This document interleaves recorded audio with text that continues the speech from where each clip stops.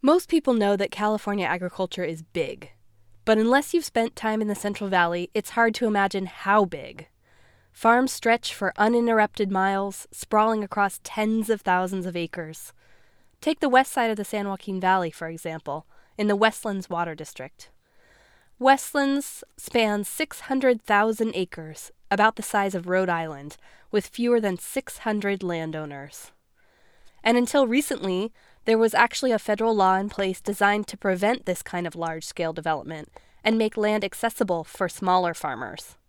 A place like Westlands, some say, could have been a thriving center of small-scale farming if the law had been enforced. So what happened? Well, we're going to spend the next few minutes talking about that.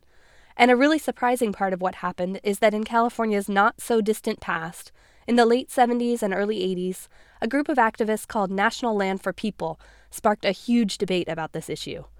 At that time, people were actually talking about land reform in California. This is that story. I'm Ildi Carlisle Cummins, and this is the second podcast in the Cal Ag Roots series produced by the California Institute for Rural Studies. Cal Ag Roots is unearthing stories about important moments in the history of California farming that shed light on current issues in agriculture. You can read more about our stories and see some really cool illustrations related to the stories on our online hub at www.agroots.org. Stay tuned for more stories, and please reach out and let us know what you think about this one. That land is so rich you could eat it with a spoon. I have actually farmed out there, and I have seen what it grows, and it is astonishing. That's Tom Willey, a pioneering small farmer in the Central Valley, referring to some of the land in the Westlands Water District. Willey would know, too. While he wasn't directly involved with the battle at the center of our story, he was in the area at the time. He farmed for a while in Westlands and has farmed in the San Joaquin Valley for decades. He went on. They used to say that any idiot could be a good farmer out there because the soil was just so good. And I mean, and it's true, absolutely true. And there's no question that 160-acre farms could have been successful out there. That figure, 160 acres, is significant. In fact, that's the number this whole story revolves around. You'll hear it again and again. Until 1982, there was a law on the books, the 1902 Reclamation Act, that said that farms that were 160 acres or smaller were legally allowed to get subsidized water from the government. Any farm bigger than 160 acres could draw water for a certain amount of time, and then had to sell their land in 160-acre parcels at pre-water prices. In other words, they had to sell the land for dirt cheap. Most of us can't really picture a plot of land that's 160 acres, but that's much, much smaller than the kind of massive-scale agricultural development that characterizes California farming in general and the Central Valley in particular. And the Reclamation Act required that farmers live on their farms. The Reclamation Act had a really specific purpose. It was supposed to be a safeguard against consolidation of land and power and wealth at public expense. Some say that if that law had been enforced, California agriculture would look very different today. To help us understand this, we talked with Mary Louise Frampton, a civil rights lawyer and a key figure in this story. So in the 1970s, looking at a map of the Westlands Water District, all you saw were these huge holdings.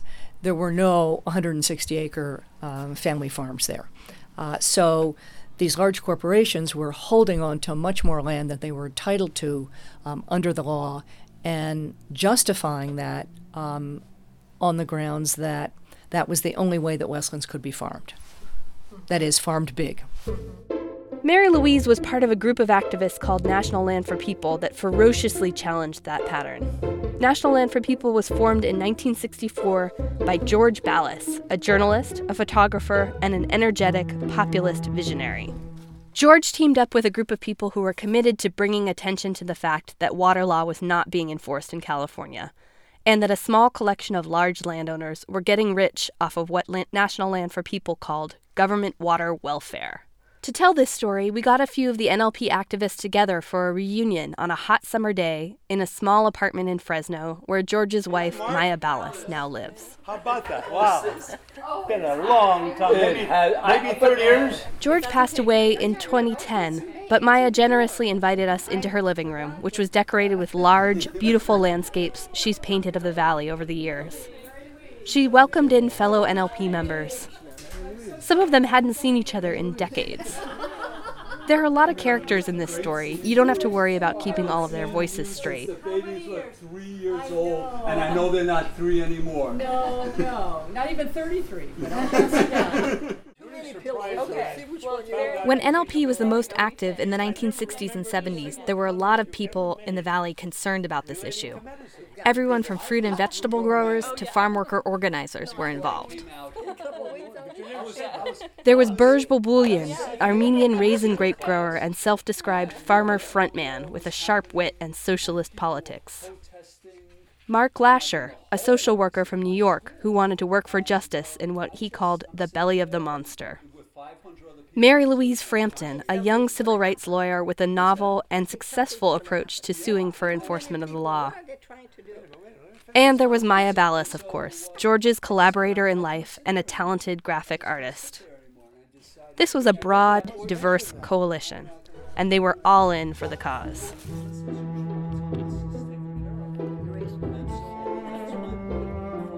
Here's Maya, who would eventually become George Ballas's wife, talking about the first time she met George at an event that he was photographing.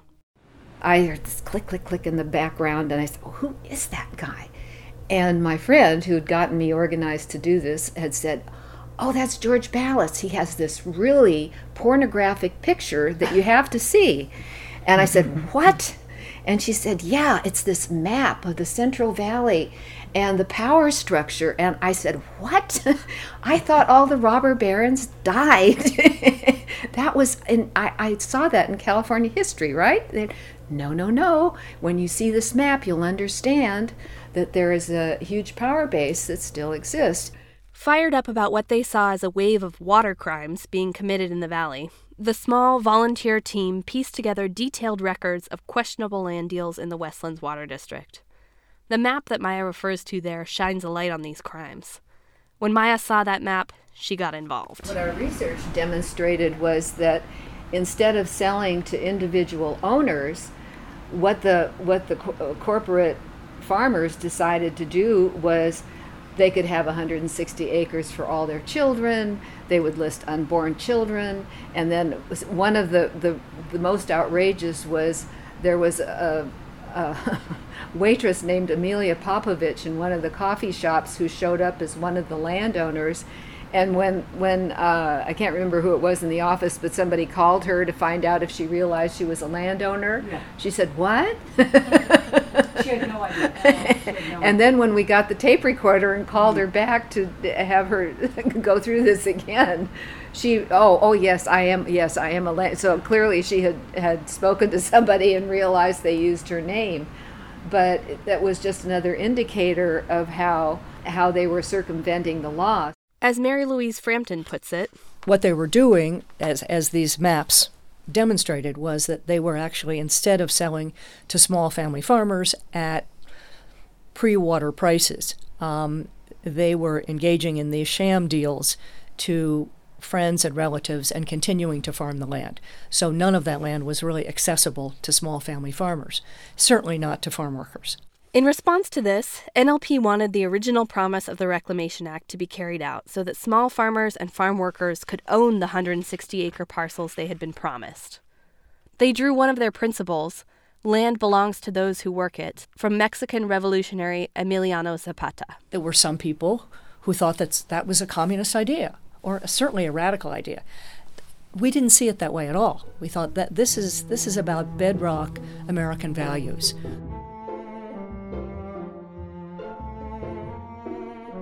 George didn't name the group National Land for the People, which might suggest that the land should be communally owned.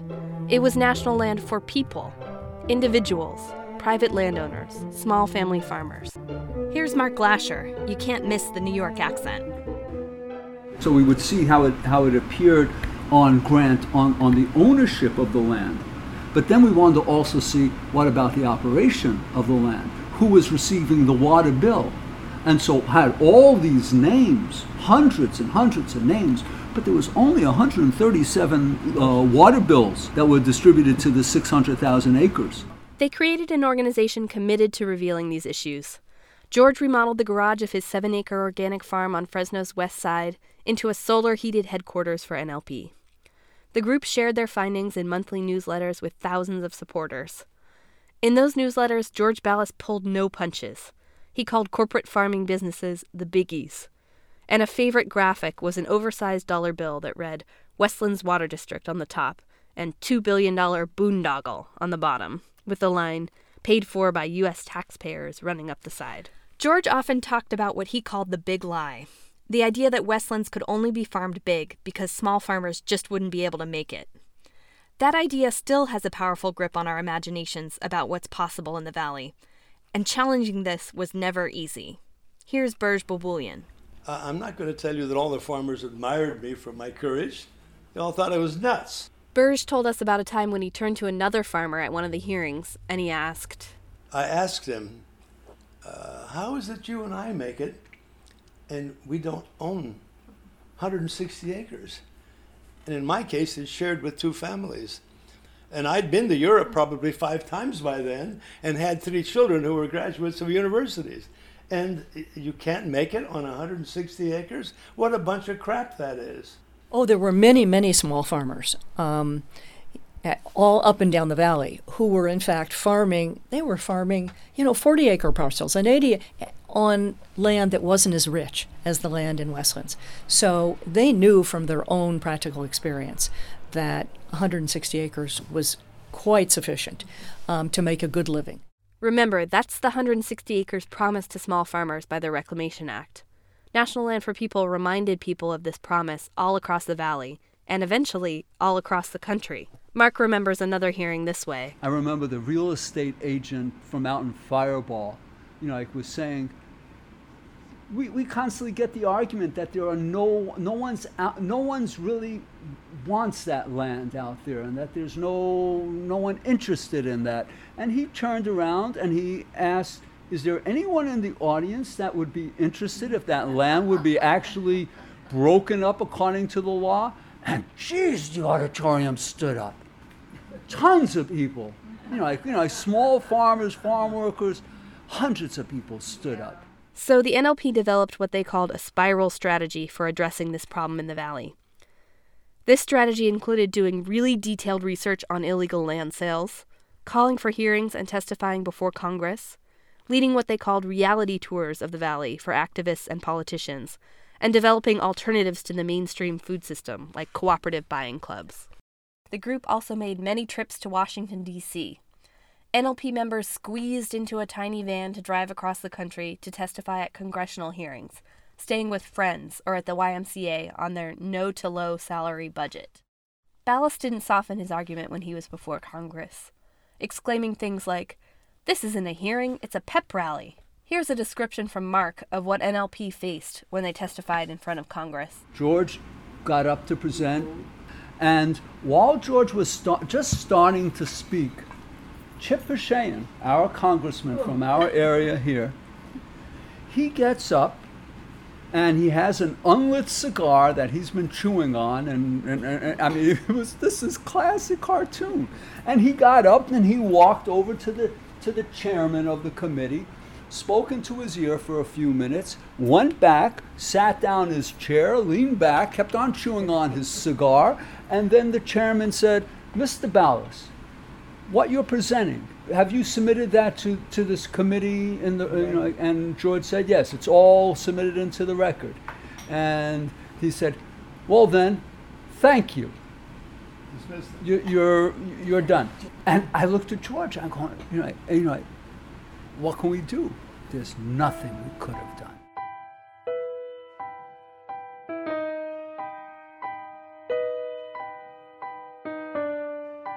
So it was clear that NLP had to do something more. Scraping together a little money, the NLP hired Mary Louise Frampton in 1974 to sue the Department of the Interior for not enforcing the Reclamation Act. So we decided that we needed to litigate, but the problem was that there really wasn't a legal theory that would form the basis for a lawsuit that had a chance of winning. So we discussed various different strategies and finally came up with this idea of showing the disconnect between the intent of the law to support family farmers and the way in which the law was being enforced. And we thought if we could expose that disconnect by requiring the Department of the Interior to have these public rules enforcing the law, that might make the whole process much more what's now called transparent, and in a way nudge the government into enforcing what the intent of the law was. And we had no thought that we would have any chance of success on that theory. And in fact, when I talked to veteran lawyers in the field, they laughed in my face and they said, that's a novel theory, but you will never be successful. But 24-year-old Mary Louise, who the papers took to calling rosy-cheeked, proved the veterans wrong. It was like a thunderstroke. We did not expect to get any relief at all, much less the relief we were asking for. And the case went all the way up to the Supreme Court. Against all odds, Mary Louise won a court order halting land deals across the West, and the NLP continued to win appeal after appeal. The Valley buzzed with controversy, and NLP members were labeled communists. Even as Valley newspapers wrote of the Biggies preparing for battle, Maya Ballas reported that it looked like we had won.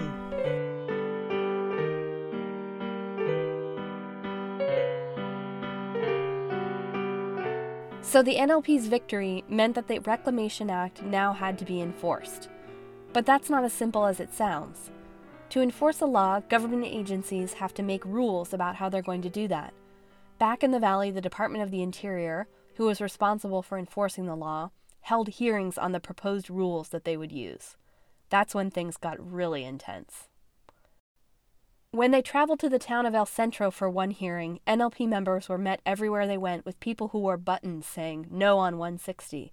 All the waitresses at restaurants, the people they saw on the street, they all had one. And we were also met with the FBI, who said that there had been what they decided was a credible threats against us. So they insisted on giving us FBI protection. So I remember sitting in my little motel room and looking out the window and seeing the FBI agent out there guarding me. And just since I was on the, I'm sure already had an FBI file for my other activities, it wasn't very reassuring. Since I was the only woman testifying, and I happened to be very pregnant at the time, 6 months pregnant, we thought it would be good if I went first, because who was going to shoot a pregnant woman? According to Mary Louise, growers went to outrageous lengths to silence the NLP. I guess their fallback position was if we decided to testify despite the threats, they wanted to make sure we couldn't be heard. So they flew their little planes and helicopters over these hearings were in an outdoor stadium in El Centro. So they flew their planes over the outdoor stadium to drown out what our testimony was. This was the climate NLP faced. As Mary Louise told us, the San Joaquin Valley was a feudal society. It was very difficult to stand up to the power structure. There were real consequences. Most of us in NLP felt that we had, on some level, we had been successful because we had brought the big growers to the table, and in a way that they had never experienced before. And then, in 1980, former California Governor Ronald Reagan strode into the White House, bringing with him a whole new administration and an entirely different Department of the Interior. Some activists speculate that promises to overhaul the Reclamation Act actually helped him to get elected. Whether or not it was a campaign promise, Reagan's administration worked with Congress to pass the Reclamation Reform Act. Defenders of the new law claimed Reagan's changes modernized the act, updating it to reflect the costs of farming in the 1980s. From the NLP point of view, though, the law was totally gutted, with the acreage limitation raised to 960 and the requirement that farmers actually live on their land eliminated. Mary Louise reflects. Well, it was obviously disappointing, but in a way not unexpected. We had neither the money nor the power on our side. Burge read this as a classic capitalist maneuver. These people just simply had too much power. It's an old capitalistic trick. You violate the law as long as you can. You get caught, you pay a minor fine, and then with what profit you made by violating the law, you have the law changed so the crime becomes legal. In 1982, NLP admitted defeat on the water issue. Ballas wrote in an NLP newsletter, "We lost not just because of biggie bucks. We lost because what we advocated is against the warp of our time." But he insisted their work was not over. He wrote, "The struggle to create a democratic, responsible, and sustainable food system goes on. Now we turn our full attention to creating a new cultural, social, economic reality on a small scale." Instead of trying to say no, we were blocked there, we would do yeses.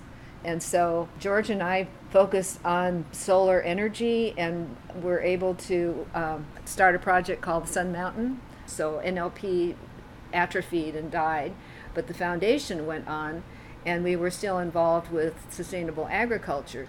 As an antidote to the bitter loss, the Ballases and Lasher uprooted NLP from the valley, planting it again on 40 acres they called Sun Mountain in the foothills east of Fresno in the Sierra Nevada. Like we said, George Ballas passed away in 2010, but Maya's been kind enough to bring his voice into our story by reading George's unpublished memoir. Here's Maya reading George. Then in early October, a week after Congress finally buried the 160, we stopped this day because for the first time I noticed a line of grand old Palo Verde trees in front of the camp. The Palo Verde is a desert tree which lives on little water. It is leguminous, fixes nitrogen in the soil, and it shows a continuous bloom of bee flowers. I collected a handful of pods from the most prolific tree, and we headed down the road thinking about where we could plant the seeds.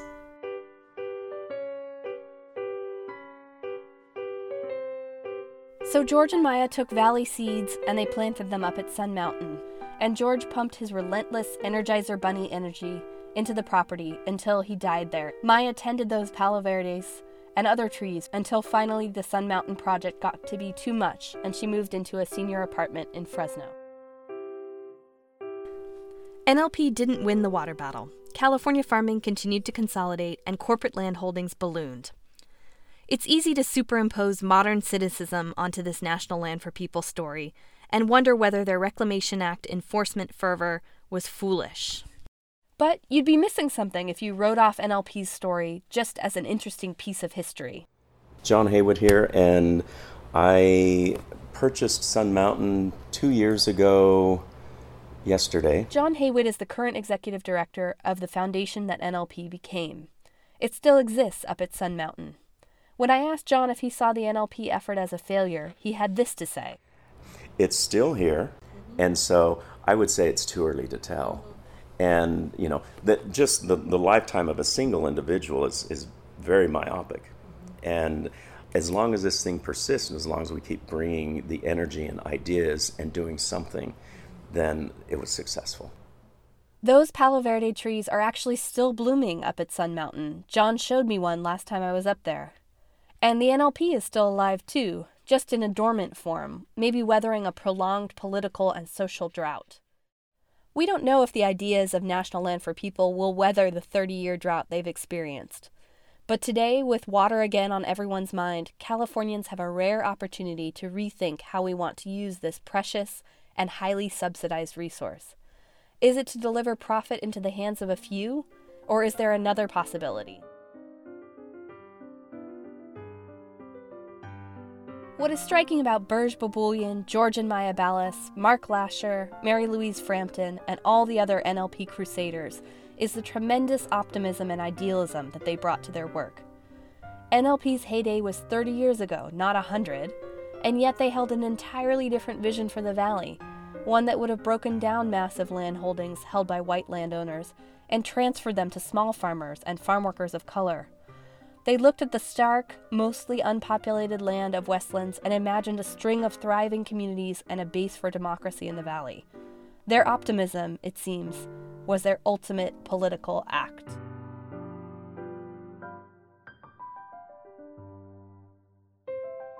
This story was produced by the CalAg Roots Project at the California Institute for Rural Studies. We could never have made this story without serious help from our fabulous audio producer, Aubrey White. Big thanks also to everybody who spent time discussing this story with us.